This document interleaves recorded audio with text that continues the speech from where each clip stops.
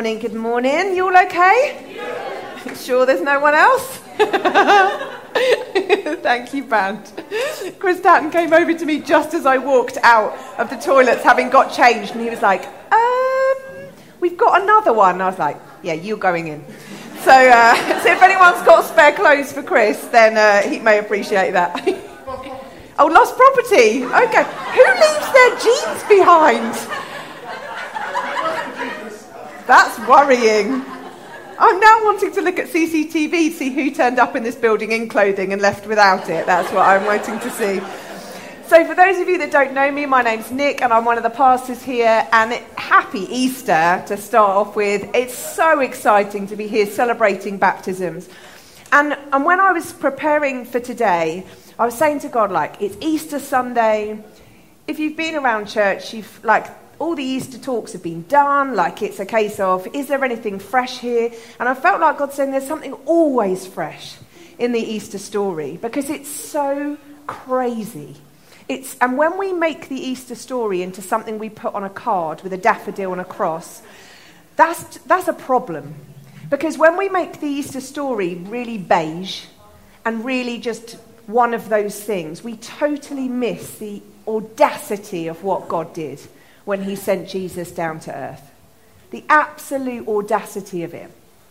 And as I was preparing for today, I felt like God was saying he wanted to talk about the great exchange. The exchange of what we exchange with him and what we get in return when we say yes to Jesus. And what you've seen this morning is a bunch of people who are exchanging their past, their mistakes, their experiences. And in return, they're saying, all of me, God, the bits I like, the bits I don't, the bits I'm proud of, the bits I'm not, all of me for all of you forever. That's the wonderful exchange that we hear about when we see that Jesus died. Because what happened on the cross was God is desperate to be connected with us as his children. He's absolutely desperate. And then when sin came into the world, that put this divide between God and us as his kids. And then we can keep trying to do our very best to get back together with God, but it's just never going to be enough. God is just too good for our efforts to connect us with him. So what does he do? He sends Jesus, who never did anything wrong, to stand in our place, take all of our mistakes, all of our bad choices, all of our thoughts and feelings, the ones we're proud of, the ones we're not, take them into the grave and leave them there, and then come back to life in a way that we can connect with God as Father forever. And it's not because we can earn it. It's not because we can be good people. It's not because we can do it through trying. It's just because he is a good dad. And it's a bit like doing a deal, and I'm going to put a picture up. I think we've got a picture. Some of you may know that we've been foster carers for just under 3 years now. And this young man came to live with us for nearly 6 months. He was the king of making deals. Seriously, I have never met a child who makes deals the way that this child did. You would say to him, put your shoes on, and he'd go, nope. And then you'd say, come on, we can't go out without shoes on. And he'd look you in the eye and go, still no. And then you'd say, come on, we can go to the park or something. And he'd be like, never. And that was his phrase, no, still no, never. Unless there was something in it for him. So at one point, we used to go on bike rides, and I used to carry a packet of magic stars in my pocket. And they were like treats. If he stopped at all the edges of the road, I would cycle up to him and he'd get a magic star. That was the deal that we had. He would never do anything for free. The culture he came from was, if you want me to do something for you, you have to do something for me. That's how deals work. And if you want to cut a deal in our culture, so the cars that you saw up on there, we used to play cars for hours. And that was the bedroom floor very often. But the way that we played cars was we used to exchange cars to get the best cars. So we'd split the cars in half, and then we would have to exchange the cars. Now, if you wanted one of the sports cars, you had to give up at least 3 standard cars. If you wanted the police van, I mean, seriously, you would have to give up a lot of cars to get that. If you wanted the best cars, You had to give up the very best of what you had. That was how the deal worked. I always came out losing. Seriously, this boy is built for sales. He is going to go far in life. Because he always had a sense of, no, if you want something good, you're going to have to give up something good to get it back. But when we talk about the cross and when we talk about what God did in sending Jesus, it is a totally back-to-front deal. It's madness. Rather than us giving our very best, God says, give me your very worst. Give me the worst stuff you've got. Give me the worst things you've ever thought. Give me your worst mistakes you've ever done. Give me the stuff you wouldn't want anyone else to know you even think. That stuff, give that to me, and in return, I will give you hope, wisdom, life, peace, joy, abundance. I'll give you more than you could ever dream of.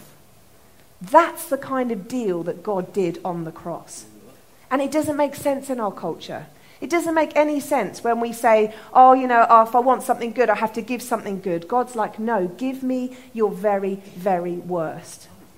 And I will give you my very, very best. And when I was thinking about today, I felt like God was saying to me that there are people here who are holding on to stuff that he wants you to exchange today. If you live a life burdened by anxiety, he wants you to exchange it today for his peace. If you live a life burdened by self-sufficiency, where you are the master of your own life, which means the way you measure your worth is how much you can get done, how successful you can be, he wants you to exchange that today to have his worth, his value that says before you've even woken up in the morning, you've made my day. That's how God looks at you every day as a father who's so proud of you. He's so proud of you before you've even opened your eyes or said a word. Put down your self-sufficiency. Put it down. He's like, you're measuring all these measuring sticks of how you're doing in life. Put them down. You're already enough as you are before you've achieved anything. Your success doesn't define you. Being a son or a daughter defines you. And when I was thinking about this, I felt that God showed me a picture of how life goes. So here, effectively, we've got the story we've written for our own lives. This is all my story. This is my mistakes, my selfishness, my efforts at trying to be a good person. Everything I've ever done and said is all in here. This is my story. And what happens on the cross is God says, how about we take his story, God's story. Everything that's in here is impossibility. Stuff which is hope, peace, joy, life to the full, better life than you could ever live. That's his story. And he says, what I'm going to do is I'm going to take your story, part one of your life, the one you've tried to write, the one you've tried to dictate, the one that you've tried to measure up with. I'm going to take that story down to the grave and I'm going to say, that's done now. That's done. And then he says this story, which has got everything you could ever need in, your identity, who you are is in here. I'm going to give you this instead. But what I'm going to do is give you a blank book to start again. A totally blank book, all the pages ready to start a new story. But this time, the author isn't me. The author is me in Jesus. And what happens is, when the author is me in Jesus, this book becomes my reference. You know when you get a book and you get all the references at the back? This becomes my reference. So if I wake up and I look in the mirror and I feel ashamed, and I'm ready to write my story that day and I feel ashamed, God says, check your references. And when you look in the references of his story, he says, there's no shame. There's no shame. That's not who you are. And then I start to write a different story for my day. And then on my next blank page, I think, okay, I'm facing a situation where I've been given a diagnosis. I'm sick. What do? I feel hopeless. And God says, check your references. Check your references again. and I go to the references, and these references say, by his stripes I'm healed. These references say that we can walk into a car showroom and pray for Ollie's back, and he walks out without crutches. That's what that reference says. That reference doesn't say you just need to hold on there for your MRI. Good job you've got crutches. This reference book says, oh, you get to write a story that says that Ollie gets to walk out pain-free. Yeah. Now, the problem we have is that too often in life, we like to hold on to our story because it defines us. So too often, we're wrestling this back off God. And you may think I'm speaking to people who don't really know God this morning. I'm really not. Yes, to everyone. But to the people who you may have known God your whole life, he's still trying to wrestle this off you. He's like, would you give it up? Give it up. Give up your attempts. Give up all your trying. Give up all of your, if only I could do this, I'd be a better person. If only I could achieve this, I'd be a better person. If only I did or didn't do this. I've known God my whole life, and I've spent most of my life feeling like I'm either too much or not enough. That is not what my reference book says. My story and my experiences say, too much, Nick, dial it down. Or, oh, if only you were more this. But the problem is when we hold on to it, or we say, okay, God, you can have my book, but I'm just going to rip a few pages out and hold on to those. You can take all of that, but I'm holding on to these bits. And he's like, nope, this is not how the exchange works. The exchange works, give me the whole lot. Give me it all. And then let me give you my reference book for you to write a new story. Now, we live in a world where, particularly for young people in the world we're living in now, their reference book is all over the place. They wake up and think, I don't know who I am, and they check TikTok to find out. And that reference book leads to confusion, it leads to angst, it leads to pain. We are in a world where identity is under assault. God's identity for us as sons and daughters is massively under attack. Why? Because God's so desperate for us to all be picking up his reference book and checking that every day. And instead, we check our news feed. If we need to know that God's going to provide for us, let's check all the news articles about the cost of living crisis. That will tell us how we're doing. No, it won't.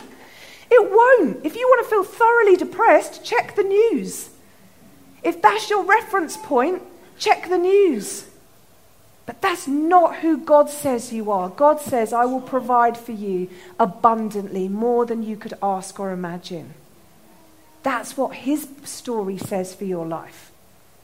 But we have to be prepared to put our story down first, to be our vulnerable self, to be seen fully stripped bare as ourselves, and then allow him to co-write the story for our lives.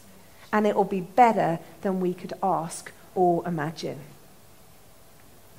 So what I would love to do is invite you to think this morning about what exchange you want to make. I haven't really said anything I've written down, by the way. So if you want loads of Bible references, like, I can email them. Read Romans 8. There you go. The whole talk was based on Romans 8. There's some really, really good stuff in Romans 8 about what God did when he laid his life down. But I feel like there is an exchange available to us, and there's an opportunity today for us to exchange some stuff. If I can have my second to last slide, that would be great.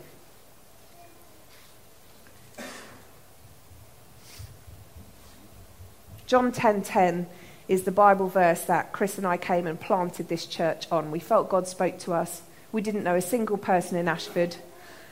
I was really pregnant, and we didn't have jobs here, and we felt God say, go plant a church.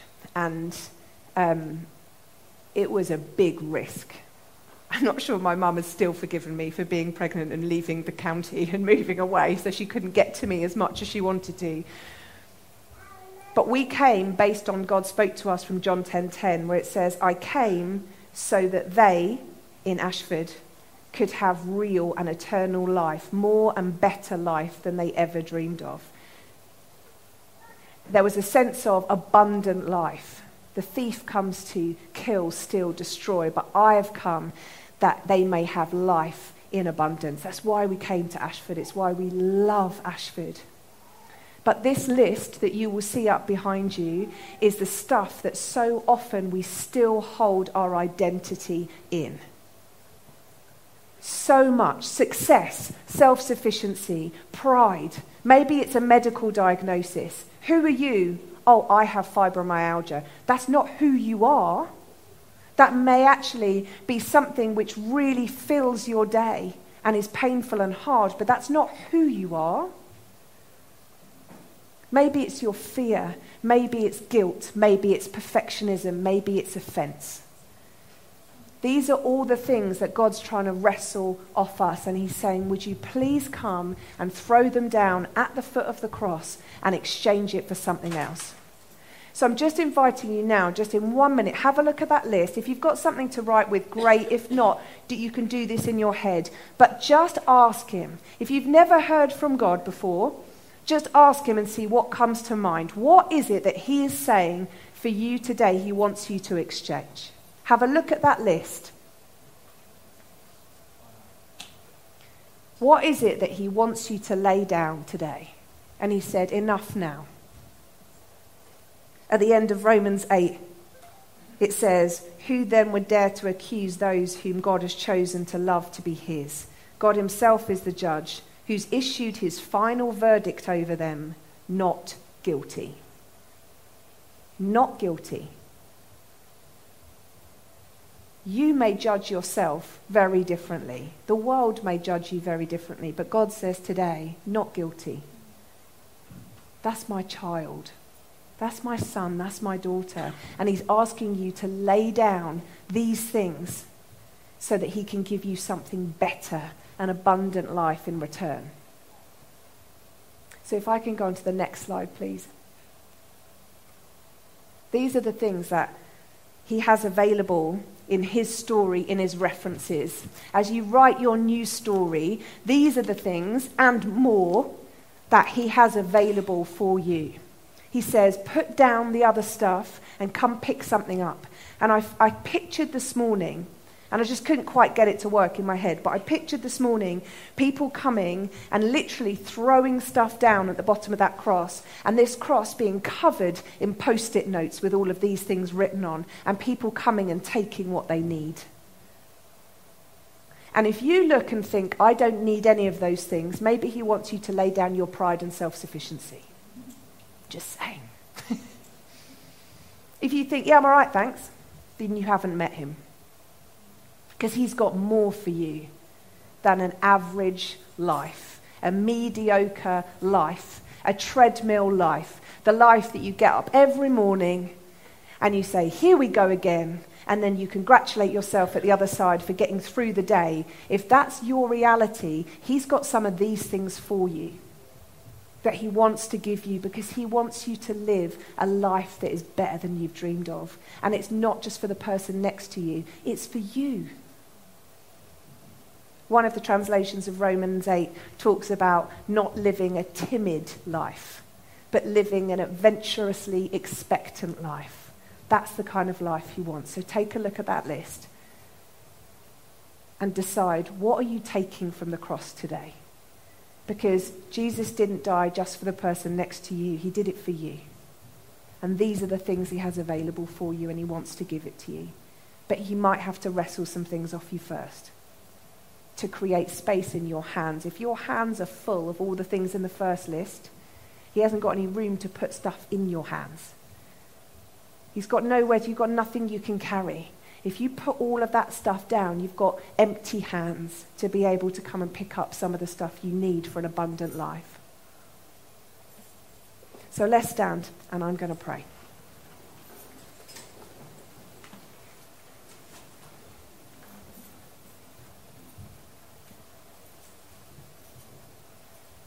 In the book of Hebrews, it talks about God being the author and perfecter of our faith. I can think of no better author to write my story from today. I can think of no better author to co-write my story. Now, what I would love is for God to just take the pen and write it without me. But he says, I'd actually like to do it with you. God isn't in the business of control. He's in the business of free will. And free will means that together we write this story. Me with my flaws and imperfections, and him with everything I need. So where you're stood, I would really encourage you, if you feel like you want to respond to that exchange, hold your hands in front of you and ask him to give you what you need. I particularly feel that there are people here wrestling with anxiety, and it's like I can see God coming and taking anxiety out of your hands and replacing it with his peace. Supernatural peace. You might look around and say, but my circumstances haven't changed in the last hour or so I've been in here. The things I've got to worry about are still there. And he's like, yeah, but the difference is now you're asking me to help. Holy Spirit, we invite you right now to come as we lay things down. The stuff that hinders and gets in the way of us getting to you as Dad. We lay it down and we ask you to put into our hands the things that the cross made available to us. And we thank you that when Jesus died on the cross, it was a once and for all moment that we never ever have to be disconnected from you again. That we never have to earn our connection with you ever again. That we never have to be good enough to connect with you. And that when Jesus left all of that stuff in the grave and came back to life, it was so that we would know our Dad. Yeah. And I feel like there are people here who they've had complicated relationships with their earthly dads. And there is grief and pain. When you think about being fathered, it doesn't bring up a sense of being held. It brings up a sense of being unsafe. And I feel like God wants to change your reference book today. He wants to rewrite the references in your story and say, you want to know what a father's like? Have me help you write your story and I'll show you.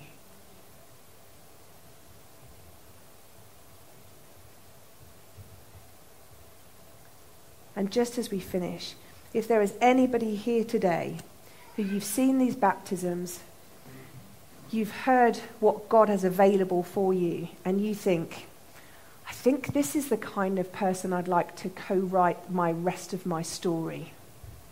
I feel like I want to run after a future of knowing God, and you've never said yes to him before, but you feel like today, I want to say yes to knowing God. I want to invite him into my life and say, here, let's do this together.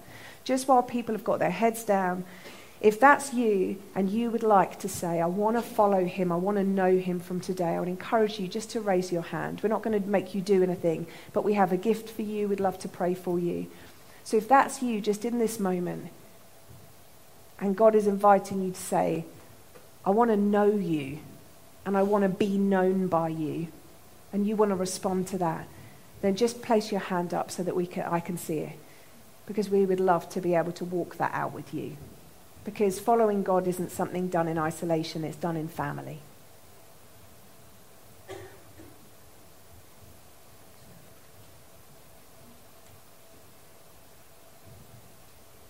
God, we thank you for who you are.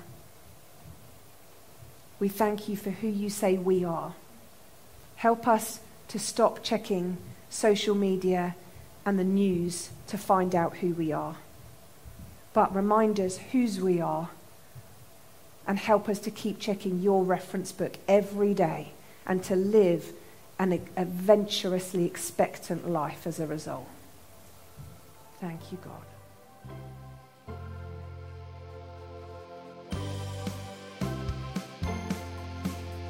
Thank you for listening to Pneuma Sundays podcast.